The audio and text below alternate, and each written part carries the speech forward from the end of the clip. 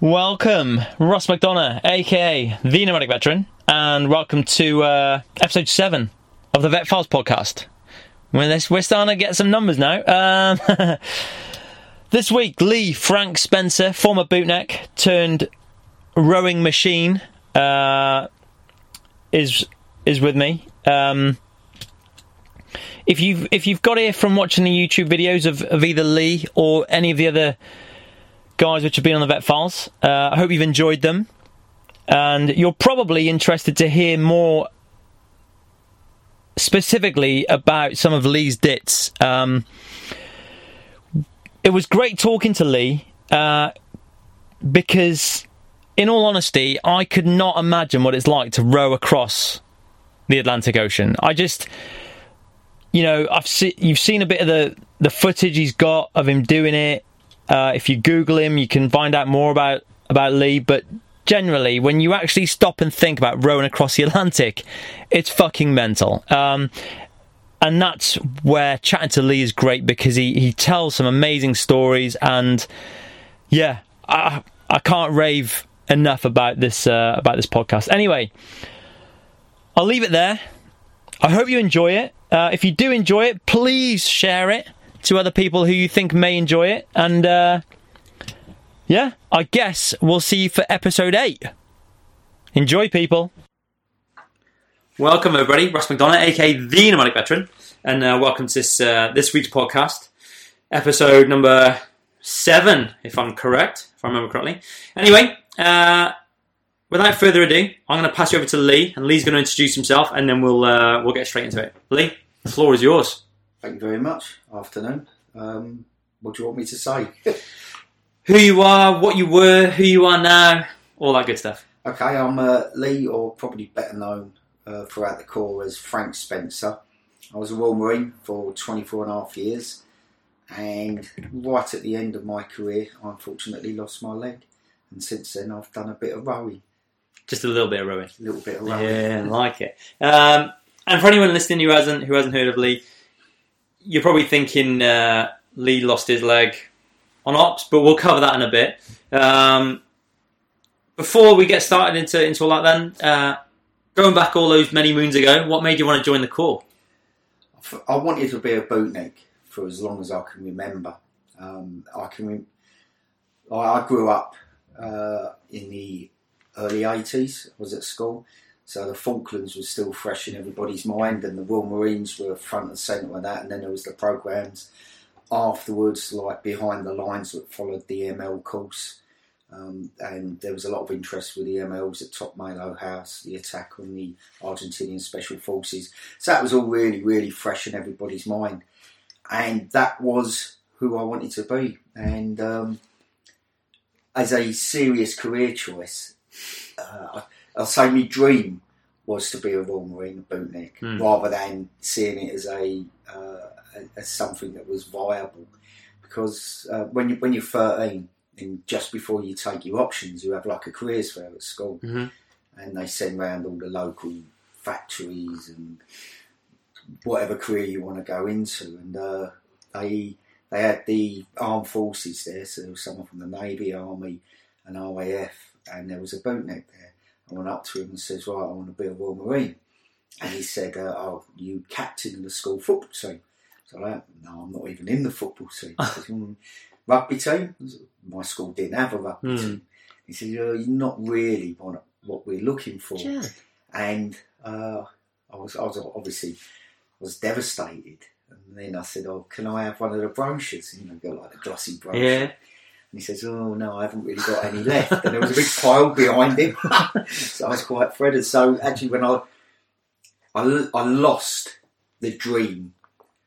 Not the dream. I lost the thought or being a Royal Marine as a serious career choice, as something that I could work towards. Just because he said, not really. When you look at them, when you're a kid, you sort of look at people and you think, well, he must know what he's talking about. Yeah.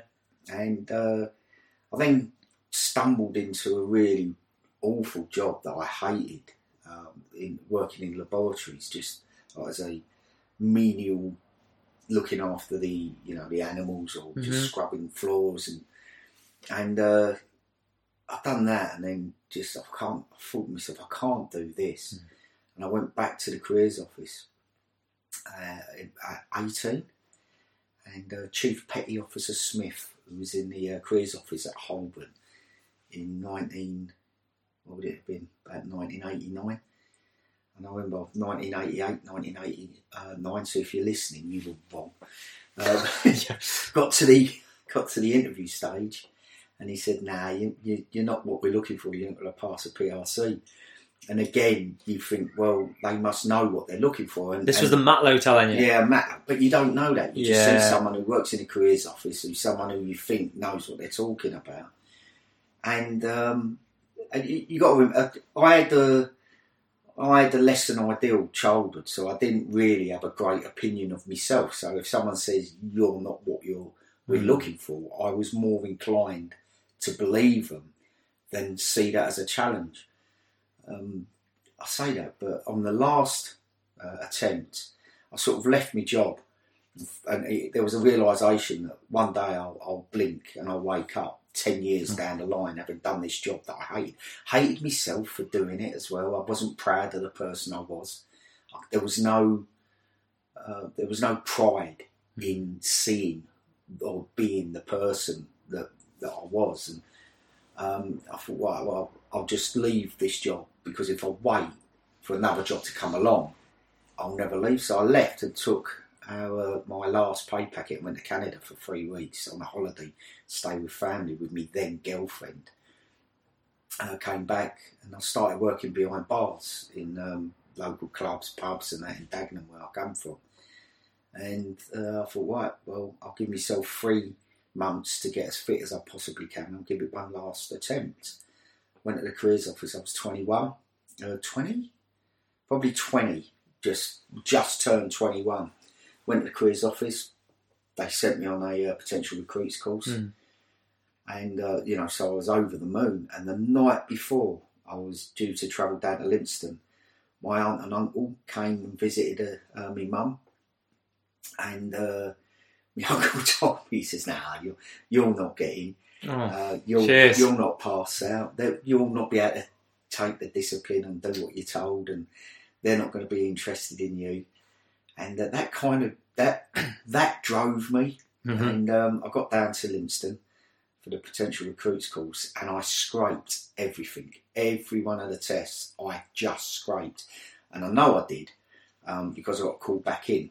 When I give out the results, I'd passed, but then they called out a few names to stand, come and listen, go back in and see the Sergeant Major, the PRC. And I recognised him because he'd followed me round on the last day when you get thrashed round the assault course. And I now know that they were looking at me because I was scraping. Yeah. So he wanted to have a good look at us, and that's why he followed me round. And he said, your scores are pretty. You need to work on this. You need to work on that. But you'll do well. And he didn't say you'll do well. He says, you'll get a place in training. But these are the things you need to work on. And as I walked out, he said, Spencer. And I turned around and he went, "You'll be a good bootneck." Oh. And my second draft was back at Lympstone, and he ended up working as a security guard at Lympstone. He then went to the armoury after that, and he worked there for years and years. Really nice guy. And I remember being on the gate with him as a Marine, and I've relayed that story, and he claims to have remembered me, though I doubt it very much. I thought he was just being nice. But that stuck in my mind, that and my uncle, the two, I suppose, a carrot and stick drove me.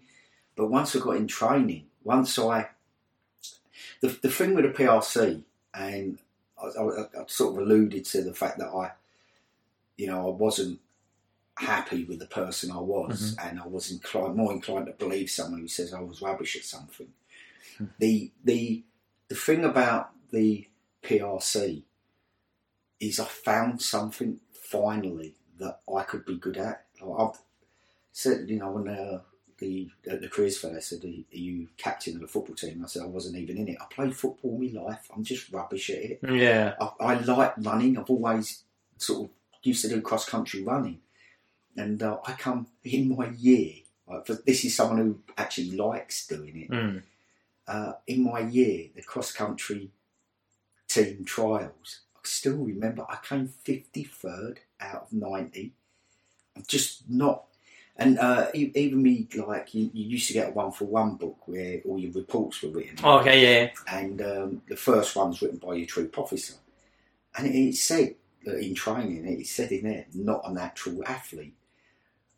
That was the first thing it says. And then it sort of seems to be processed. I've done really well in training, actually, despite not being a natural athlete. And it, at the bottom it said, "a good man." But that thing of not being good at things, playing football and being rubbish at it, and just not being good at anything physical. And I wasn't academic either, so I couldn't even... I didn't like... Yeah. You need an identity when you're a kid. You need something where you can say, "I am this person." And I just didn't have that, never had it. But the PRC... that changed my life because I finally found something that I was good at, and that was not giving in. That's an admirable trait to have. I'd never knew that I had it. You only know when you push yourself. And if I have a gift, it is not giving in. And how was training for you? Yeah, good. I've sort of flourished. First of all, I sort of joined, and there was like lads who, there was like Billy Rogers who ran for Scotland. There was a lad who boxed for Wales, and all these, prodigious sports person. And I remember looking about and thinking, and the statistics, actually the odds are against you getting to the end. And I remember thinking, I ain't going to be able to do this. I ain't going to, I doubted myself that I would. And it's reasonable, actually, for me to think that, because if you look at all these people who boxed for Wales, ran for their counties, ran for I'd done nothing like that. I had nothing. And so I started off quite nervous of failing. But towards, I suppose about a third of the way in, as people started dropping, you start to get a little bit of you take confidence from that, and I don't mean that in a bad way. No, I totally get it. Yeah, it's not liking seeing people fail when you don't. It's the people that you assumed would fail after you had, and when that role starts reversing, you start to get confidence, and then I genuinely liked it. I loved it. Because it was, I flourished in training, and it was the first time that I'd ever been reasonable, not even good, just reasonable at something. Fucking hell, mate. So, and we were talking before, you were a troop original, so you must have been, you were doing well. Lucky, I twisted my ankle, rolled my ankle on Holdfast. I was carrying. He's still in, actually. Jan Hutchins. He used to call Rhino, was his nickname. Rhino Hutchins. He was a driver, and I was carrying him on my shoulder, and my foot went down a divot or something. I rolled it, and I was limping throughout the whole exercise. And right at the end, I remember the call was like, "Right, get your boot off then, let's have a look." And I took my boot off, and I could just imagine it looking pristine. But and then them going, you're just whinging over nothing, because it was sore. I took my boot off, and it was massive. My ankle was it was black, and really black, and there was the odd tint of purple there. And the corporals went, "Ooh," and I was a bit of "Ooh." I was like, "Oh, thank Christ for that." Yeah, last thing, yeah. But I got a month's no phys chit. It was just a twisted ankle, but I couldn't do phys. But it happened to coincide with summer leave, and as I said, I sort of flourished through training. They wanted to. They could have backtrooped me because I think I had 2 weeks no fizz, and they kept me with the troop, and it was over field firing. So I would walk back when everybody was getting speed marched back. It was a real struggle when I went back into doing fizz again, because I was right at the back for a couple of weeks, so I had to really work hard to get up.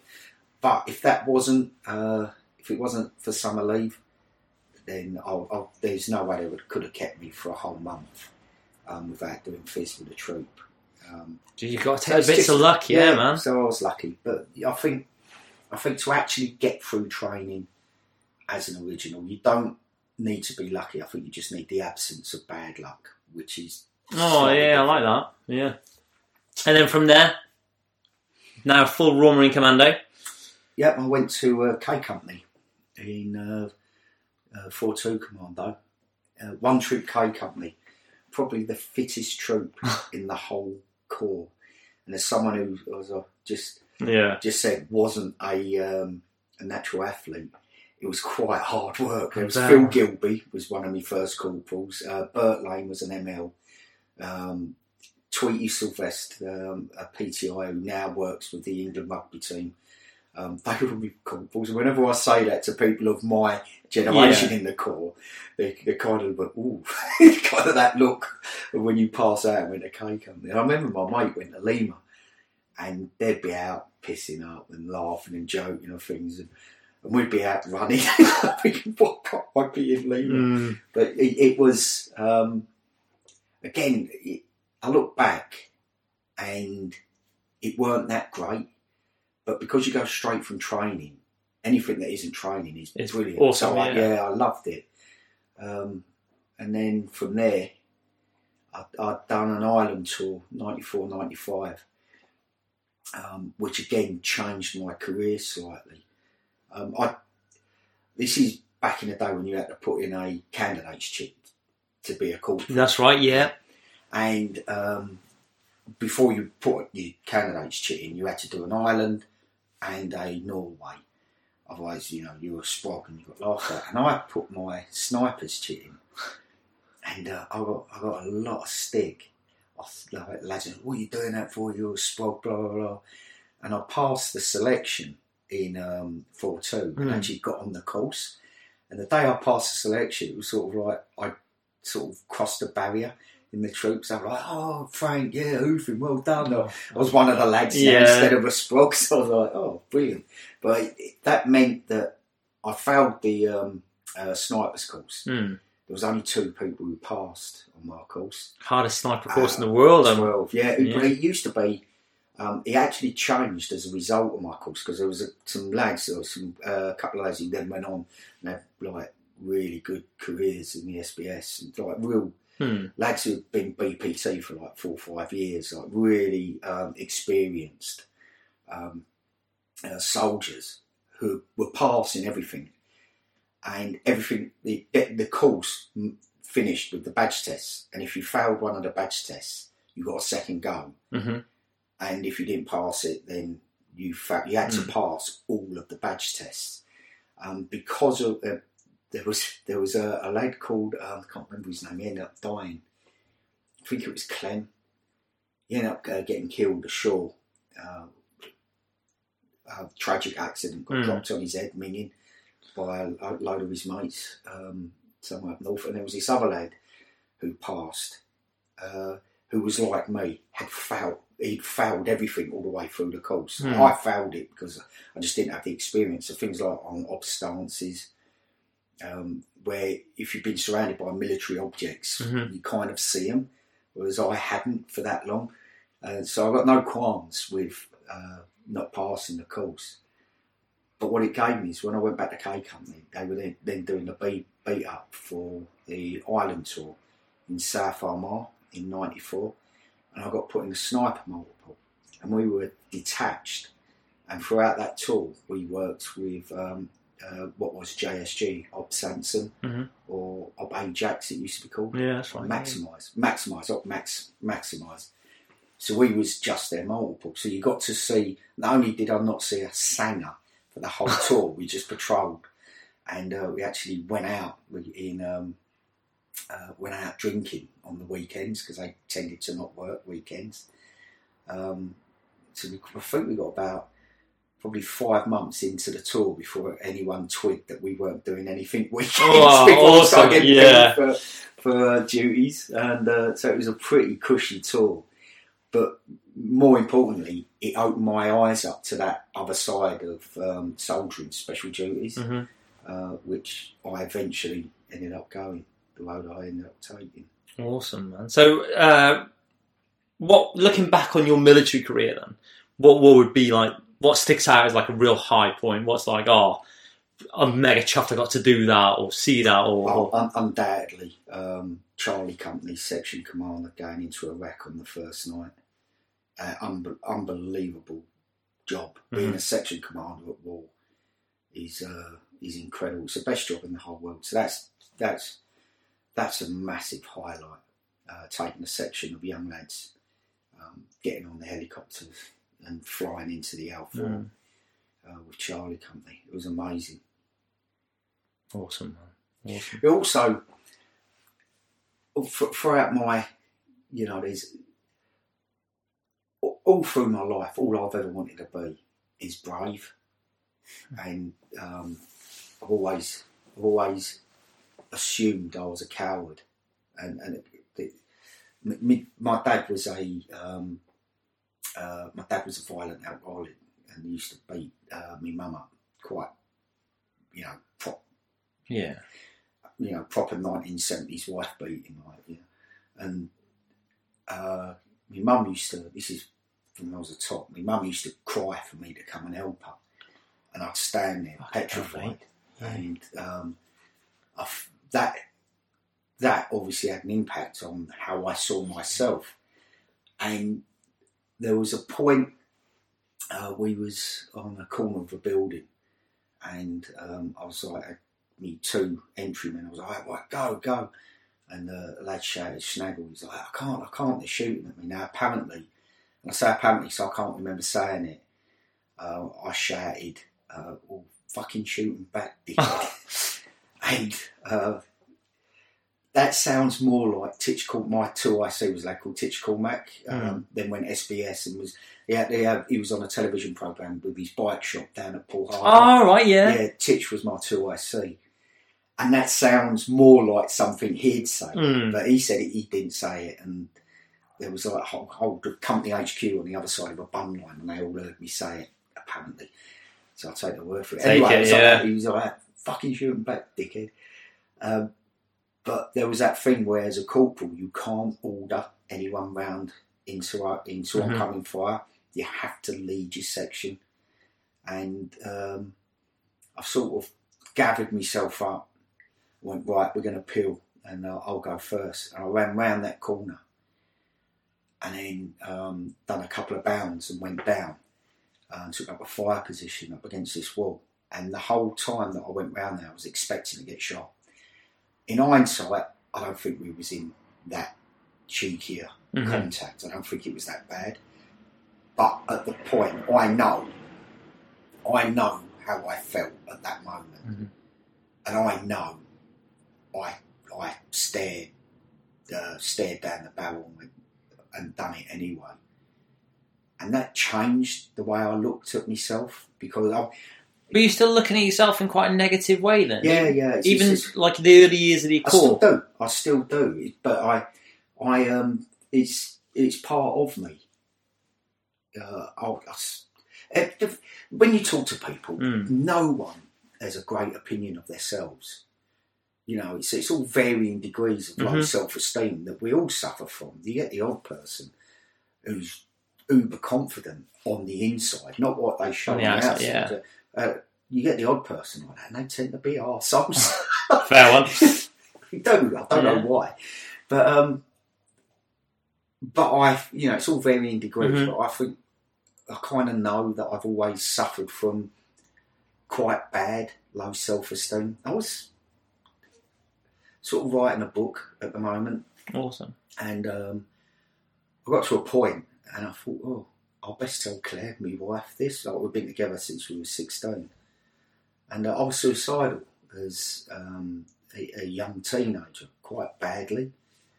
And she didn't know, she had no idea, so I've never spoken about it and never talked about it. But that's, it's been quite bad. Mm.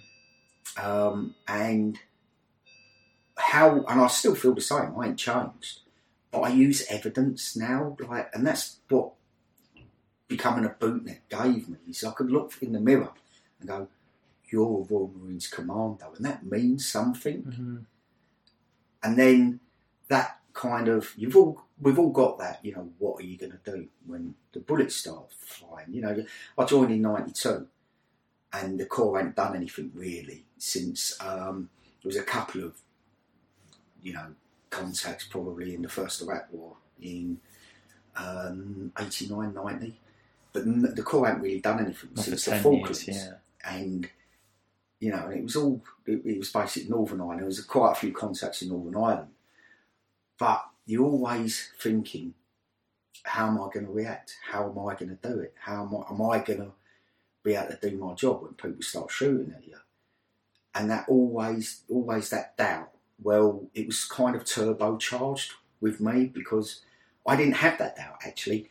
I kind of assumed that I was a coward. And having that, because I know what I was thinking when I went round the corner, the fact that I kind of looked in hindsight, and I don't think it was as bad as everybody was saying. Yeah. But I didn't know that at the time. But I can use that, much like looking yourself in the mirror and going, you're a Royal Marines Commando, and that meaning something. I now look and go, well, you're not a coward. There's your evidence. Mm. Where's your evidence for me being a coward? And that's how I deal with it, and it works. I'm, happy. Mate, it sounds like I always talk about. I'm a big fan of David Goggins. I don't know if you heard of David Goggins. He has something similar. It's called a cookie jar. He calls it, and it's all the things the hardships you've been through, and he puts it into a cookie jar. So when he's having that moment of doubt, like for you, you're looking in the mirror and you're questioning maybe certain aspects.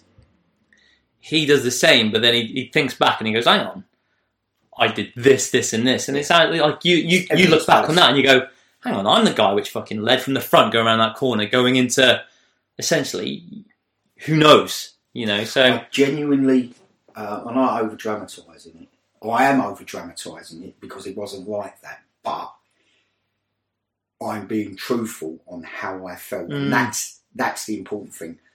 I was genuinely expecting to get shot and thrown back as I went round that corner. And this was before full plate body armour, so you had the little square over your arm. I actually know someone got shot in one of them. I know, it was in Iraq, yeah. And I sort of went round the corner. And I say I've stared death down twice. And that's one of them. Although death actually probably wasn't there, but in my mind he was, and that's the important thing. And I've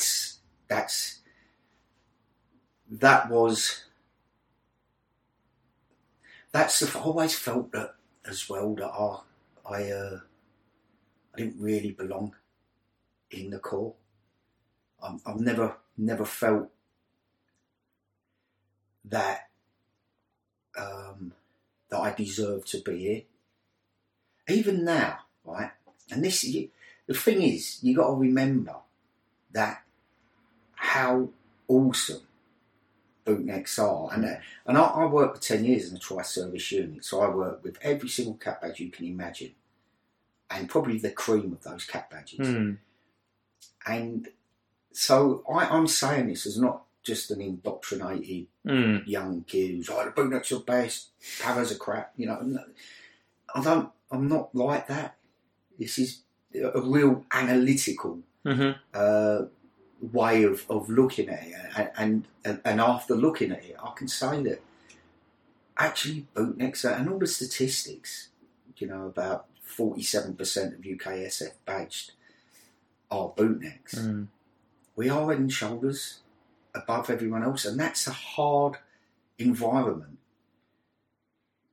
to be a normal person, isn't it? Because you're surrounded by exceptional people. Do you think do you think, like, for example, like you're saying there, like how you felt like you didn't belong in that because you are a sense, like, you know, it's alpha males bootnecks, and bootnecks do tend to achieve some fucking awesome things. Like, I always look back as well and think I was the one guy which slipped through the net. Like, I shouldn't have passed out. And I know in my own mind that I'm like, oh no, you passed out for a reason. But the way I always look at it, and this is whenever I achieve something which is good. And you genuinely slipped through the net. Yeah, oh shit, yeah. Damn it, someone told me. Sorry. I've got to go. And I tend to do this on when I do something good and someone goes, good effort there, I'll always put it down to like, oh, I just got lucky. Right, I've got 4 Guinness World Records. Right? I smashed the able-bodied record for rowing across the Atlantic, which is pretty cool and pretty good.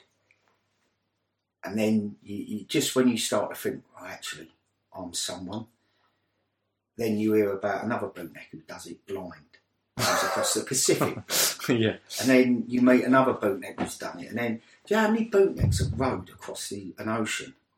There's tons of them. Is there? Yeah, it's literally like no one does it. It's just, there's the ratio of people who've climbed Everest to row across an ocean, right?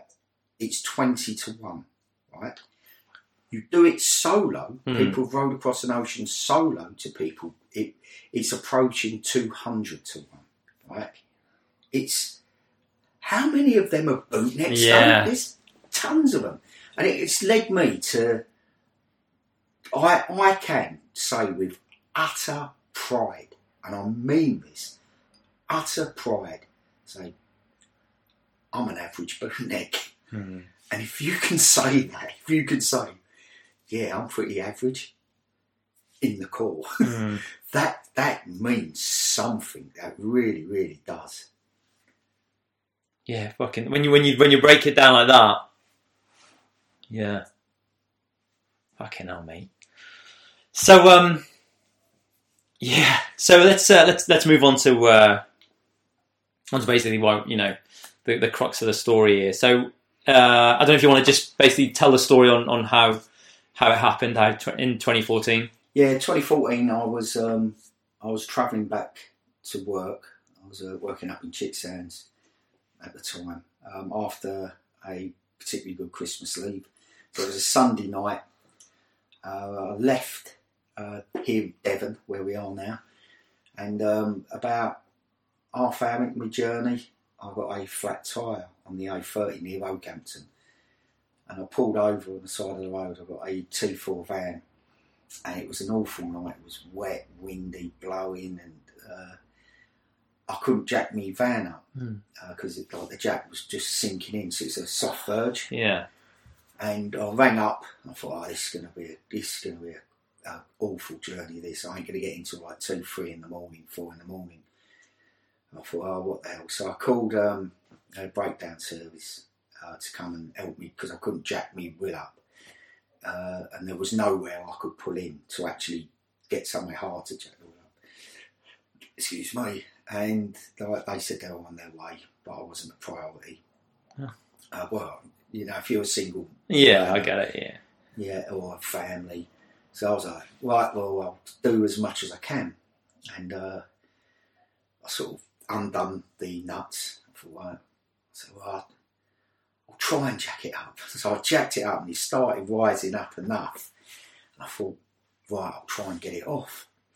And before I did, I took a photo of the wheel, like the car jacked up at the back and the wheel half off. And I thought, well, I'll take that off. So I took it off as quickly as I could. And all the time it's just sinking down really slowly. And I just inched, in fact less than inches, millimetres, got the other wheel on. Done up the nuts. And I thought, well, I'm good to go. I'll change the wheel. I thought, brilliant. And before I rang up the breakdown service, I managed to cancelled it. I managed to change the wheel. And I put on Facebook, genuinely, I put a picture of me, car jacked up and went, could this journey get any worse? Absolutely. Yeah. I then cracked on. And then about midnight, I got to the M3, just for the M25. Saw a car from quite a way back. It obviously, first of all, you see the hazard lights and they're in the wrong position. So I slowed down because you're like, that looks odd. Started to slow down. Then I could see that this car had crashed, and it had crashed into the central reservation. There was a load of debris. Its bumper was hanging out in the middle of the road. So I pulled over. Now this car, it was a BMW 5 Series. It was straddling the fast lane and the middle lane, kind of pointing at the central reservation at an odd angle. I pulled over. And has anyone else pulled over at this stage? Yeah, another car pulled over. I got out, and this guy was on the phone. I was like, you on the phone to the emergency services? He says, yeah. So I thought, right, I don't have to do. But I was thinking, if there's anyone stuck in that car, they're in real danger. So I said, is there anyone in the car? And he says, no, they're all back there, I think. And I walked back about 10 yards. And it was 3 Poles. It was 2 Polish guys and a very heavily pregnant Polish woman. And I was like, is there anyone left in the car? And I was like, no, we're all out. Now, as you know, anyone who's done Afghan or Iraq, you get a real high level training in first aid. I counted myself as a very competent first aider. And I was checking them over, making sure there wasn't anything physical, but anything about internal injuries, especially with a pregnant woman. But it comes to a point where there's nothing I can really do here. So I'll just walk down the hard shoulder using the torch on my phone to warn oncoming traffic. So I explained that's what I was going to do, and I said, look, if anyone starts to feel sick or gets dizzy or anything, just shout and I'll come running back. And I literally finished that sentence, turned to go, and I heard an enormous bang and lots of screaming, and I felt myself almost simultaneously hit. And then I could feel myself moving with all this noise, screaming. And I probably got about 4 minutes worth of thinking that could only have been a couple of seconds. And because everything slows right down. First of all, I was trying to work out what had happened. I knew that I was on the hard shoulder, heard a bang, felt myself hit, could hear screaming. So I thought I'd been hit by a car, or a lorry actually. So it felt like I'd been hit all down one side at the same time, instead of like just on the, where you'd feel that you'd been hit by a car. And the other thing I kept telling myself was, in a minute, this movement, because I could feel myself movement, is going to stop, and you've got to check yourself over for injuries. And I kind of came to a not standstill, a kneel still, so I was kneeling down, and sort of patting myself down. And I don't know why in my head I thought that something had happened to my jaw, like it had been smashed off. I've no idea why. And I sort of like touched my face, and I thought, right, that's all okay. And I patted down, I looked down, and my right leg was kind of behind me. You know when you kneel, your leg's going behind you. But my left leg was going off at a right angle to where it should be. And it took me 2 looks. I remember looking at it and thinking, there's something not quite right with what I'm seeing here. And it was a proper comical double take. I went, oh, yeah, I'm injured. And then I shouted, medic! Medic! And as I was shouting it, part of me was thinking, where did that come from? Because I can't remember making a conscious decision shouting it. And I'd not been in Afghan for 2 years at that point. Our last tour was 2012. I've done 3 tours. And my last tour was 2012. I thought, where did that come from? And I was thinking, as this was happening, training amazing that just happened. And then my next thought was, well, no one's going to react to that. So no one knows what you mean. So I then shouted, I need medical attention. And I thought, well, now I just sound stupid. And I kind of rolled backwards down a hill, which surprised me.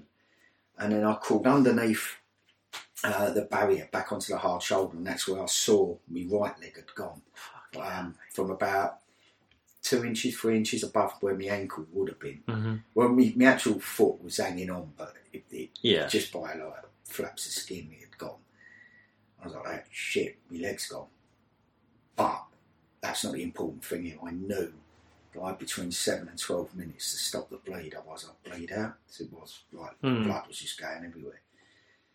And what happened is the car that had crashed in the central reservation, the BMW 5 Series, an Audi A6 Sport, hit it with such force that he span it 3 times, and the engine came flying out. Engine block and gearbox complete came flying out of this BMW. Hit me, took my leg off, and knocked me about 12 metres over the barrier onto the grass verge. Hence why you rolled down. That was the movement I could feel. I didn't know that at the time, so I was laying there and I'm looking. There's this smashed up car on one side and an engine on the other. I was thinking, how has that happened? But almost immediately, a kind of pickup truck, you know, if you break down, like a breakdown recovery vehicle, pulled up next to me, and he put the flashing yellow lights on, and the guy jumps out. And I felt a little bit more secure laying there on the hard shoulder. And the guy said, right, is there anything I can do? I said, yeah, I need a tourniquet now on my leg. And he looked down, he says, look, I'm going to be sick. I can't go down there. And I was trying to explain to him the difference between him being sick and me dying. Yeah. Right, I'm being facetious there, but actually I get where he was coming from, because he kept saying, no, the ambulance will be here in a minute, the ambulance will be here in a minute. And I knew that I didn't have the time for the ambulance to turn up. I knew that I didn't. But it felt like it would have been the easiest thing in the world to just drift back and just go, yeah, do you know what, the ambulance will be in a minute. And it was a struggle to go, no, I need a tourniquet. So although I kind of get his kind of thought patterns and why he was saying it like that, but all the time I'm bleeding out and I'm counting down the classic symptoms of shock, pins and needles in your fingers, and then numbness. And I could feel myself going into shock. And I was going to use my torch and my phone. I hadn't let go of my phone. It was still in my hand. And I'm a family man. I've got a wife and 2 kids. And I thought briefly, very, very briefly, about making that phone call. And I think if I'd have made that call, then, you know, that would have been an admission to the universe, the tarmac, the storm, whatever, that this was a fight I wasn't going to win. And I know if I'd have made that, I wouldn't be here now. And it was at that point when my guardian angel, for want of a better phrase, turned up, you know, out of the dark. It was a Rastafarian called Frank from Hackney. He said, do you need any help? I says, yeah, I need a tourniquet now on my leg. Ripped off his belt, and we couldn't get it tight enough. So I got his daughter. He had his adult daughter with him, Zanelli. I got her to stand on my femoral, just stand on my groin and put all of her weight on me.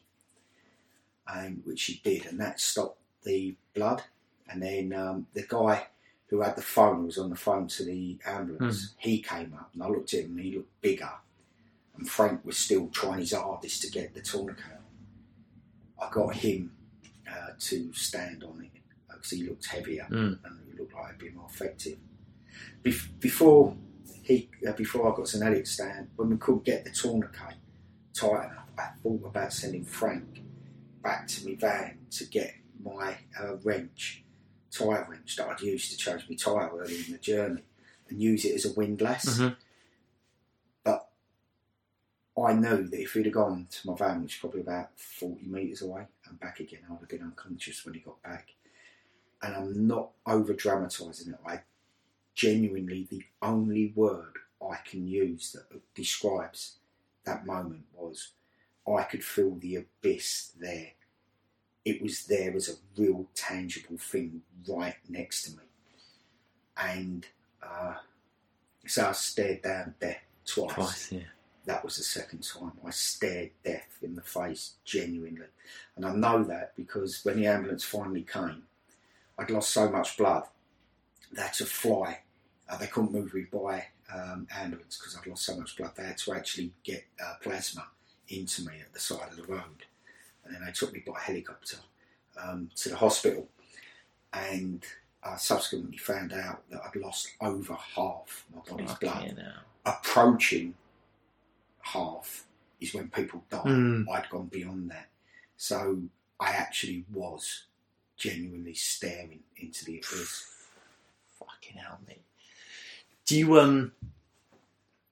you keep in touch with Frank and his? Yeah, obviously, yeah, he's sort of my brother. Yeah, man, he's fucking nuts. Is there any part of you which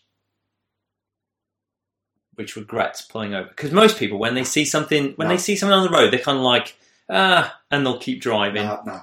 The exact circumstances of that, I don't know anyone that wouldn't pull over. Mm-hmm.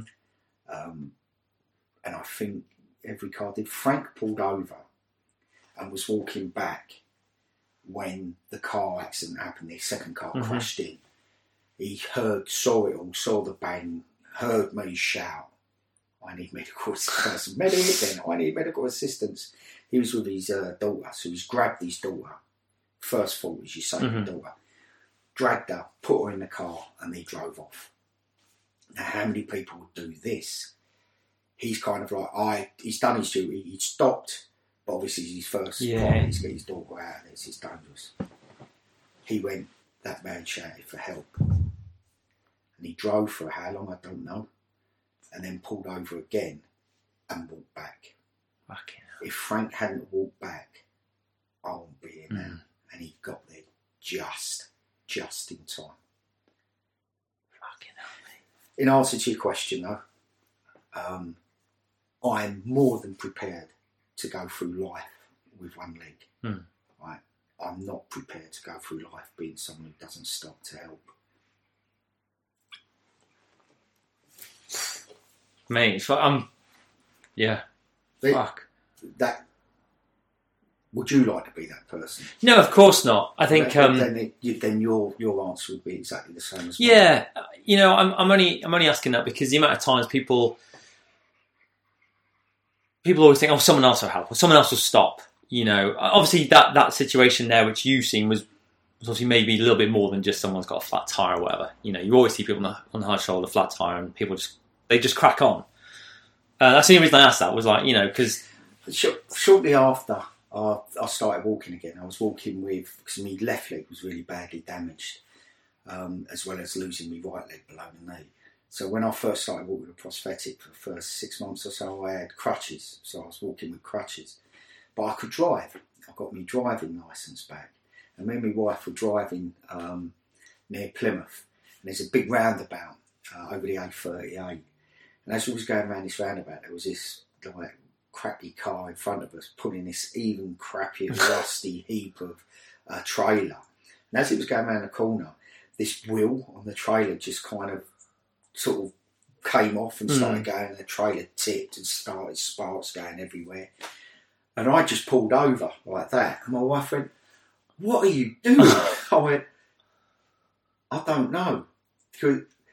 There's literally nothing I can do. Because to walk, I'm using both hands. I'm of no use whatsoever in this situation." I had to go, "Yeah, I don't know." And then I sort of pulled off. It wasn't like a major incident. There was no one injured or involved, but it's just that instinct, that gut reaction is to just pull over. And I hope I'll never lose that. Fucking mate, that's a great testament to your character, though, isn't it? That I think it's the same as everybody. The difference is with me is I've had time and the inclination to rationalise it, and you'd be no different. And 99.9% of your listeners are just going to be the same. The only difference is I can rationalise it and articulate it. Does that make sense? No, it does. Absolutely. So how was the recovery process, both physically and mentally then? Fine. I woke up. Now we all know people. Every soldier knows someone, or I'd say many people, who have struggled with mental health problems post conflicts, and you're never out of the woods. You know, it could come hit you whenever. So far, touch wood, it hasn't. But when I woke up, I genuinely woke up in hospital, and I was like, yes, I'm here, because I knew the fight, and I knew how close that fight was the night before, and how much of a close run thing that was. So when I woke up in hospital, I was like, yes, I'm alive. I've lost my leg, but I'm here. You're alive, yeah. And I wonder if I'd have woken up not knowing what had happened and having been told, woken up and gone, oh, what happened? Where am I? Really sorry, Mr. Spencer, you lost your leg. Whether that would have taken me on a different trajectory, I suspect it might not, but you never know. But yeah, so I threw myself into it. I thought, right, I thought, and this kind of came to define the next part of my life actually, is I'd always defined myself by physicality, what I could do physically. And 6 months before this happened, so in June 2013, I live in Horribridge, which is the old Marry Quarters for 4-2 Commander, and there's lots of bootnicks living in the village, and there was a young lad called Dom Lovett. I don't know if you heard about the lad who got pissed up and then dived in a snowdrift and broke his neck. There was a rock in the snowdrift. No. And they were, he lived in the village, and the absolute top of his field in robotics is in Plymouth University, and they were looking at getting a robotic exoskeleton to give him a little bit of his upper body movement, a little bit more dexterity, and they were looking at about 70,000-80,000. Well, a group of bootnicks in the village put together, right, let's see if we can do something. And I, a few years before, I ran a marathon on Christmas Eve, running from Oakhampton camp to the local pub. It's 26 miles, bang on, all cross country over the moor. It ended up like a big dump of snow. And the first part from Oakhampton to Postbridge, it took me, in training, about 2.5 hours. It took me 7 hours. Fucking hell. Day. I was in absolute clip at the halfway point. But I thought, anyway, so I'd already run a marathon, so I thought, I can't do that. And because of that fat idiot, Eddie Izzard, who'd done 47 marathons in 47 days, thought I can't do 2 marathons on consecutive days because it looks gash compared to him, compared to what he did. So I thought, the only thing I can do is 2 marathons then. So I ran 52 miles. I set off at midnight from the local pub, got to Oakhampton, battle camp about 5:30 in the morning, turned around and ran back. Awesome. And so I defined myself by what I could do physically. And then the next day I woke up as a disabled person, and I thought, well, that's it. I'm not that person anymore. I'm going to have to redefine who I am, but within the parameters of disability. And then I set off trying to be the best disabled person I could be. And I set myself a goal in the first year of losing my leg to raise £10,000 for the Women's Charity. And I've done my first mile sponsored walk. I'd done with the Corps doing the it coincided with the 350 celebrations in 2014. And they were doing the speed marches, and the last one they'd done in London, I'd done the first mile with them, and things like that. Put on a few. I played the guitar, and I had I had a band called Right Said Frank and the Wankettes, and we used to make up rude and offensive, very offensive words to well-known songs. Yeah. And we put on a couple of concerts in local pubs and that. Awesome. It's just full of bootnicks. And, raise each one would raise about 1,500 quid, auctions and things like that. But got 12,000 in the first year. And then after that, I was kind of thinking, just as I was approaching the end of the year and I'd smashed me £10,000 goal, I was just thinking, right, what am I going to do next? And I got an email asking for volunteers to put together the first all-amputee crew to row across the Atlantic. And I rewind, my first admission into Headley Court. It's like, if anyone's ever been there, or if you've ever visited anyone there, it's like hospital ward. And in the bed opposite me, in this in the room I was in, this guy turns up, massive beard, no legs, and he'd just come back from rowing the Atlantic with a crew of like 2 able-bodied and 2 disabled. And that was the first inclination that I got that it was still possible to do adventurous things. Now I'd lost my leg. I thought that life had gone completely. And because of that conversation I had with him, the lad was called Cal Royce, I immediately, when I got the email asking volunteers, put my name down, then went through a protracted selection process, and then I got named a member of the crew. And in December 2015, so just under 2 years after I lost my leg, we set off with Cal, who I met on my first submission. He skippered us across, because this was the second time we went across. We set off from La Gomera in the Canaries, and 46 days later, and via Hurricane Alex, the first hurricane in the Atlantic in January for 78 years. What are the chances of that? Via Hurricane Alex, we got across in 46 days. Wow. And more importantly, it changed my life. It changed... I thought I had to define who I was, redefine who I was. And the person I was, I thought that had gone. And it was only rowing that kind of made me realise you're still the same person. You know, there's a bit less of me now. You know, I'm worse at, I'm a bit worse at dancing. But actually, I'm still the same person fundamentally. And unless you've lost that sense of self, that thing that probably everybody takes for granted, that thing that sits at the very core of your being, unless you've lost that, I can't explain to you how important it is regaining that sense of self. And it also, in a way, made me think a little bit about how we define, as a society, define disabled people. Like, no one else is defined by something they're rubbish at or they're good at. Like, you never say, "Oh, do you know Smudge? Smudge who's never going to be an astronaut." Yeah. No one's ever defined by the negative. But if you are disabled, not always, but in general and mostly, if you're disabled, that does come to define you.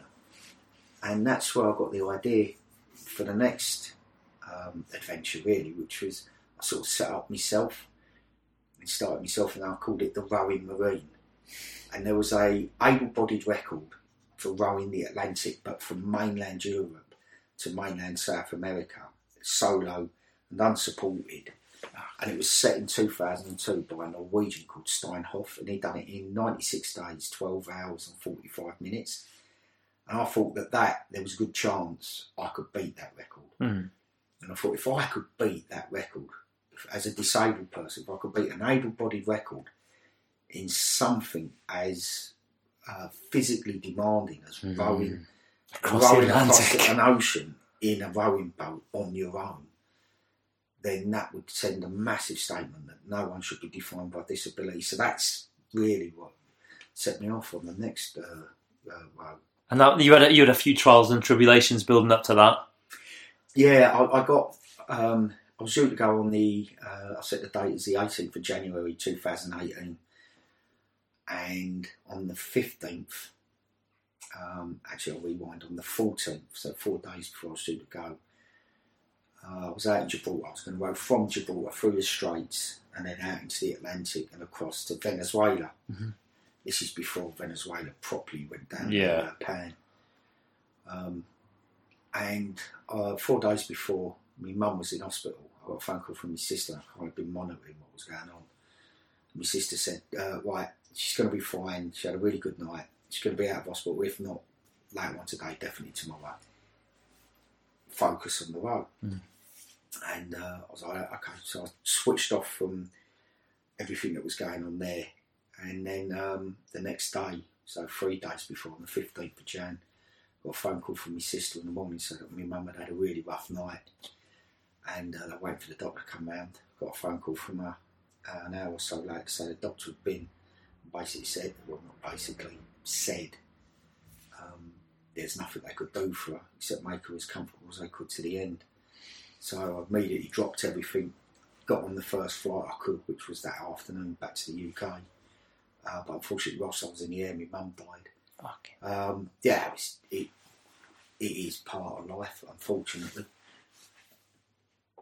Dealt with everything that needed to be dealt with. And then I postponed the vote, put it back a year, and went out in December. November actually, set a new date as the middle of December, and just looked out at the sea, waiting for the weather to change to give me the opportunity to get through the Straits, and now didn't happen, so postponed it again. Flew back out to Gibraltar in the beginning of January, so straight after New Year in 2019, so this is last year. Mm-hmm. And I got a phone call from the weather router, and he said, look, I can't see anything that's going to allow you to row through the Straits and out into the Atlantic. He goes, but if you can get to Portugal tomorrow, there's a perfect weather window. So managed to pack the boat up. Well, actually, I rowed it round the corner into Spain because it was easier to do that than crossing the border from Gibraltar to Spain. Pulled the boat out of the water in Spain, put it on the trailer, drove it to Portugal, put it back in the water, and then the next day set off. Fucking hell. A couple of bootnecks in Ivor Morgan, who was the SBS storeman. I know him all my career, but he was the SBS storeman in Gibraltar. He's like a massive character. Him and Gaz Lawrence of PTI, they were living out there and mega squared me away. But yeah, I set out on the 9th of January 2019. How are your nerves setting out? Did you not really have the nerves too much then because it was a bit of a fast ball? You need to get to Portugal now. Do you think that helped you that you didn't then start? I'd had the row like a dread. Imagine, like we was talking earlier about that feeling you get in the pit of your stomach, that dread of going back to Lympstone and training, like that, but a bit more for about a year. I had the row set over me, so it was good to just finally get on and do it. Mm-hmm. And it was all going perfectly. It took to get to that point was about 2.5 years. The hardest I've worked on anything ever. And 5 days in, all of my navigation systems all collapsed. And I had to get down to, I got devastating news from the engineer that I'd have to call in to the Canaries on my way through. I thought then that was the end of the record. But Guinness confirmed that ocean rowing records are unsupported. So solo if you're on your own and unsupported, not solo, unsupported and non-stop. But you are allowed to call in for repairs. Oh, okay. But the clock's still ticking. Oh, okay. So I'm up against it anyway as a disabled person trying to beat an able-bodied record. But then you got the added pressure of the whole time you're there, you're losing time. And it's just making something, which is pretty difficult to do, even harder. And then 2 days out from the Canaries, a bloke called Ralph Tewin, who's a really experienced ocean rower, he set out from Portugal to try and beat me across to get the record. So not only was I up against it, I'm now in a race. Yeah. And then how long were you in the Canaries then getting 5 days, 2 days to find and fix the fault. Then 3 days waiting for a decent weather window to get clear of the islands. And then I set off again. So when you're in the Canaries, you just checked them into a hotel? Yeah, you literally... Right, Carol Royce, who I rode with, he dropped everything and flew out. I didn't know he was coming. Ivor Morgan, he flew out, and the missus flew out, and they were all ready there. They got a boat to see me in, to come in and pull. Got in, helped me fix the faults, and then as soon as I could, set off again. And Ralph Tewin, he had problems with his battery, so 2 weeks after I'd gone, he came into the Canaries and he didn't come out again. Now, I set off from the Canaries. The routine I was working was 2 hours on, 1 hour off. During the day and at night, I went to 2 on, 2 off. And every time I got out on those orders for 2 hours, it was like I just had this thought in my mind of a weather system coming in and blowing me forward and Ralph backwards. But for the want of effort, I'd end up on this side getting blown back with him. And that drove me. So every time I got on the oars, I was thrashing myself. And I like to think, I ain't asked him, but I like to think Ralph saw the speed I was going and thought, that record's gone. I can't. He weren't rowing, he weren't raising money for anything, he wasn't doing, he was just literally going for the record. That was his only interest. And I set off again. And you were doing two to one during the day, and then 2, fucking hell, mate. 2 on, 2 off at night. The weather was horrific. The waves were so big. Spent days petrified, constantly.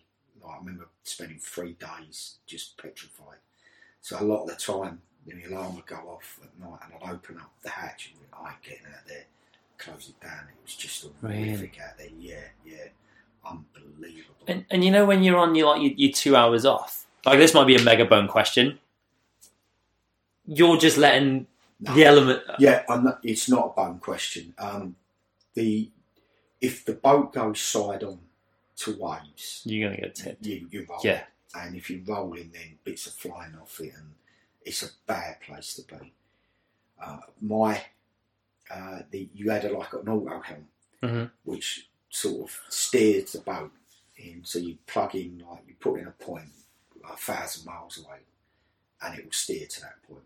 So it doesn't propel you; it just keeps you facing that point. Oh, okay. And that's something. The waves and the wind, so you'll be moving. Yeah. Due to the natural element, yeah. But obviously not that fast. It'd probably take you about a year to get across. But you're moving, and there's enough movement to actually keep the boat facing the way you want. Now, the problem with when I didn't have an auto helm, you can lock the rudder off. So you've got 2 speeds, and the faster you're going, the more action the rudder has and turns you more.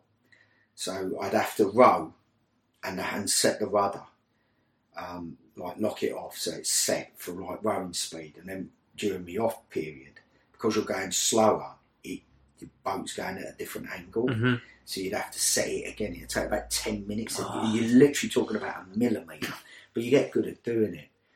And this is biting into your time off now. Yeah, but it is what it is. And then when the auto helm's going, I'd say probably every other night, sometimes a couple of times a night, the alarms will all be going off and you wake up. Now, this is the critical time because if you become detached from the boat, you're dead. Yeah. It may as well be in outer space without a shuttle, you know.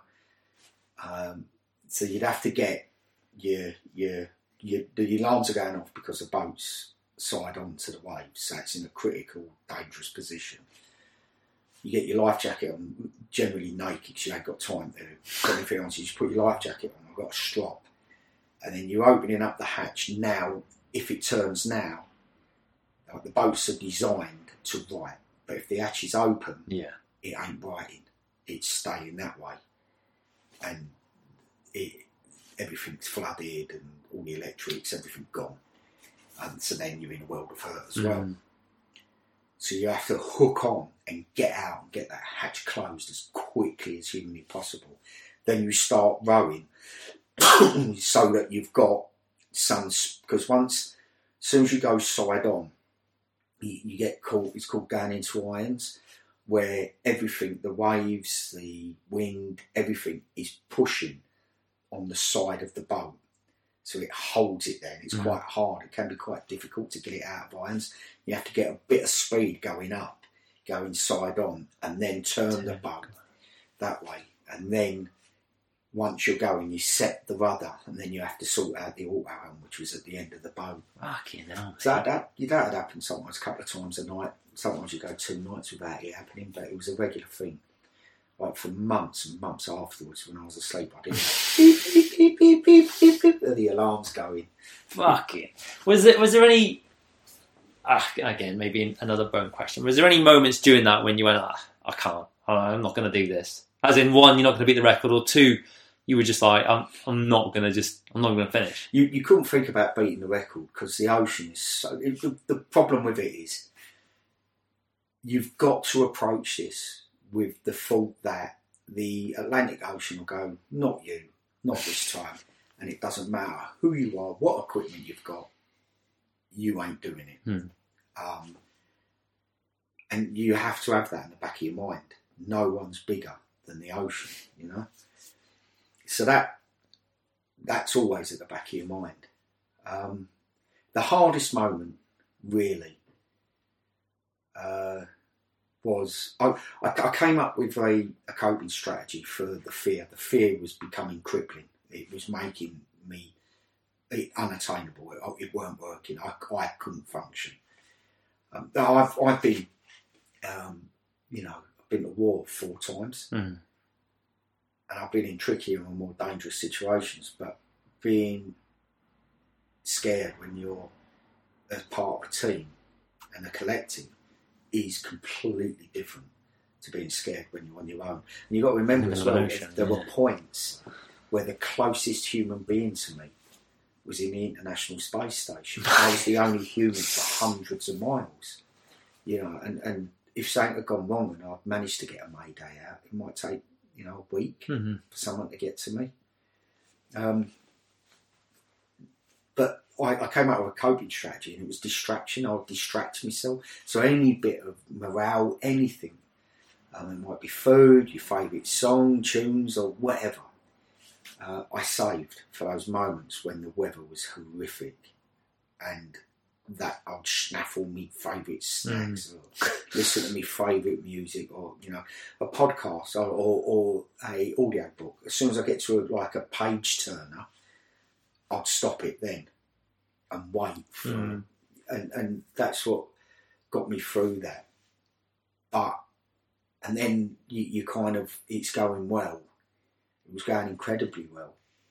And then 2 weeks from the end, I hit the wall.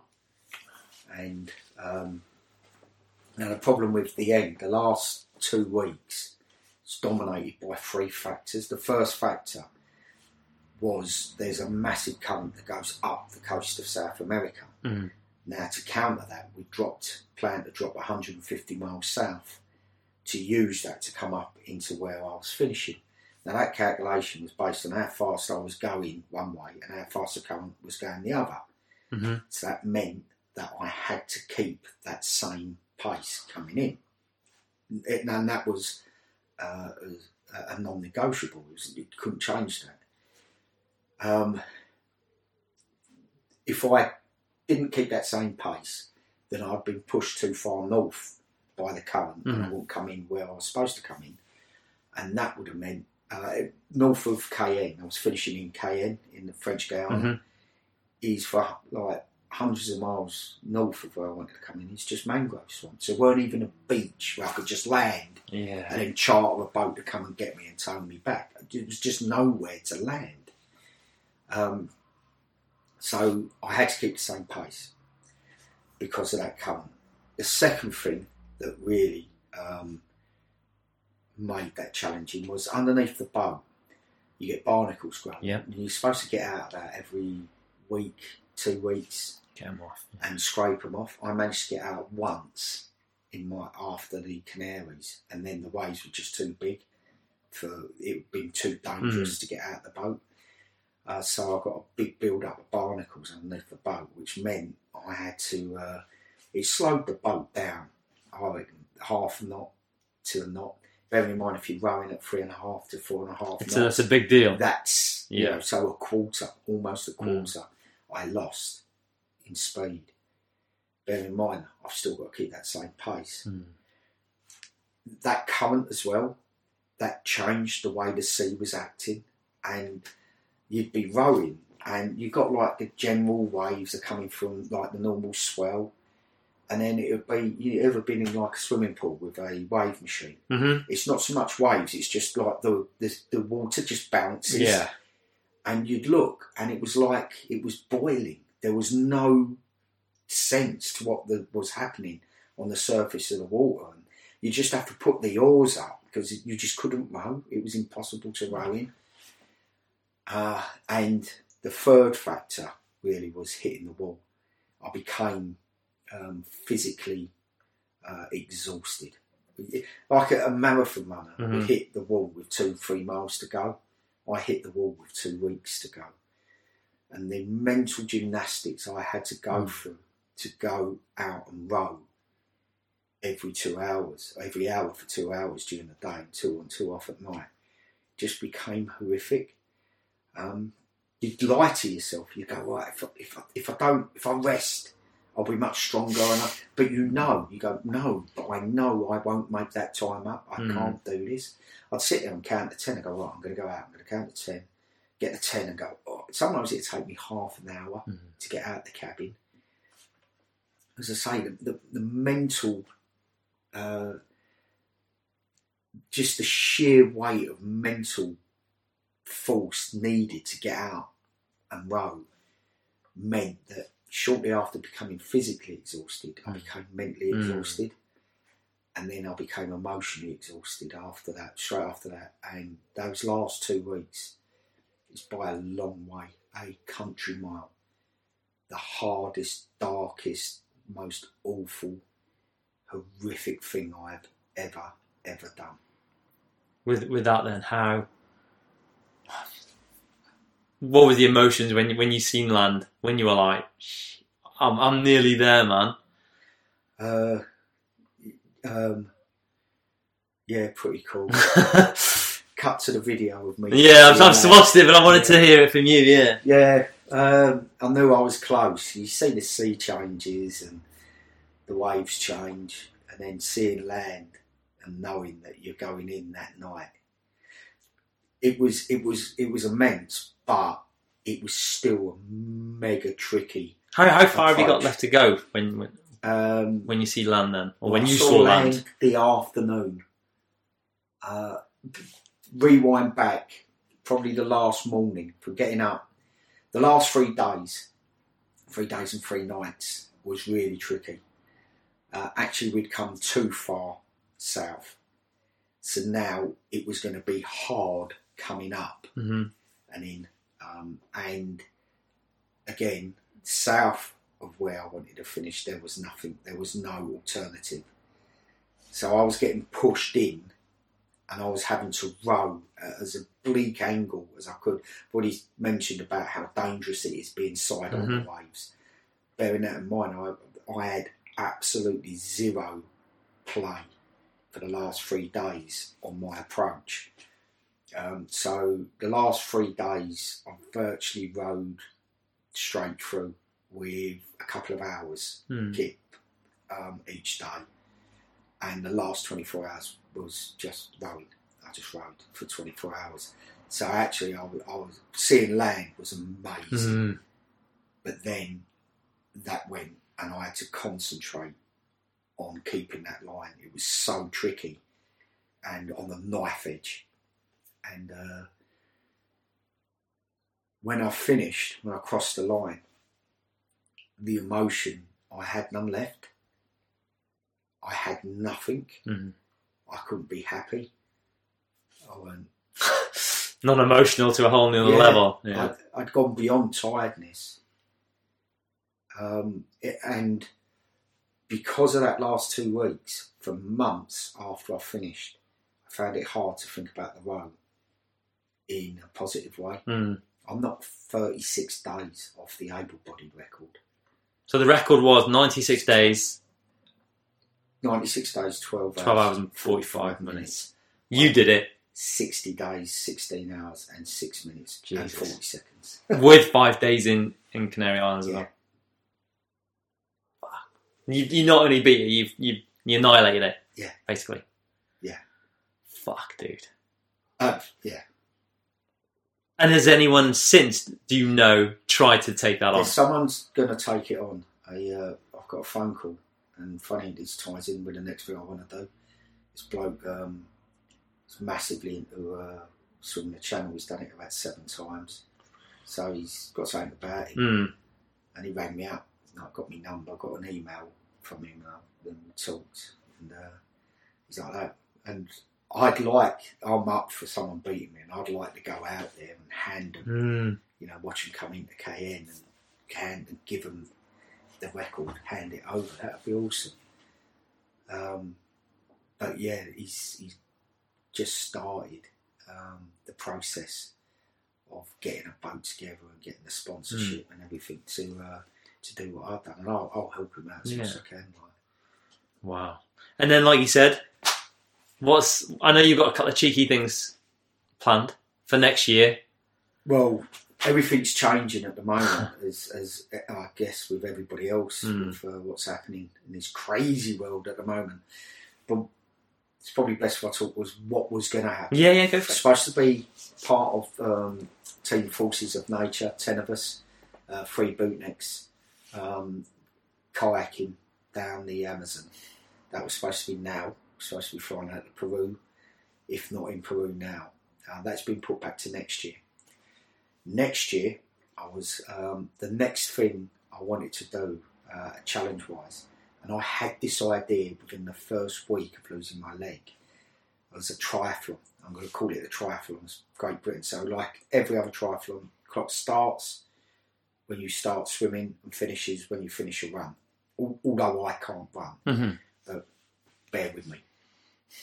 So the swim, I was going to swim the channel, then get to Land's End as quickly as possible and start cycling from Land's End to John O'Groats, but going via Snowdon, Scarfell Pike, and then from John O'Groats get down to Fort William as quickly as I can and do a marathon over Ben Nevis and finish at the Speenbridge Memorial.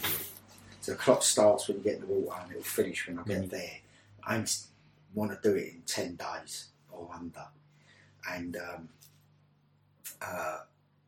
well, it encompasses the 3 big things in the UK, 3 big challenges, and the 3 peaks: cycling Land's End to John O'Groats and swimming the channel into one big event. And it would be absolutely brilliant if I can get someone to officially recognise it as a thing and say, right, I've set the record, go and beat it.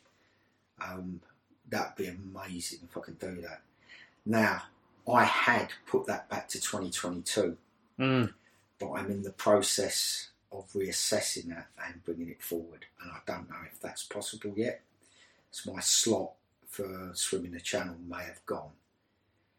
You've got to book slots, have you? Yeah. I'm swimming under the Channel Swimming Association. Right. There's 2 organisations. You can't just rock up even if you've got a boat out swimming the channel. Yeah. Because the French won't let you land. Oh, okay, makes sense, yeah. And you've got, it's the busiest shipping channel in the world, isn't it? Yes. English Channel.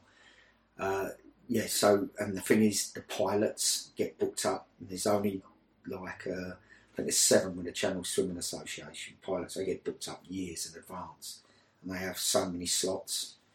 Wow, I did not know that. Yeah, it's really, really.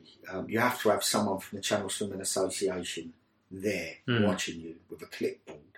You can only wear speedos. You've got to you've got to wear the swimming cap. Yeah. Like even me and you would still need to wear a swimming cap. Don't know why.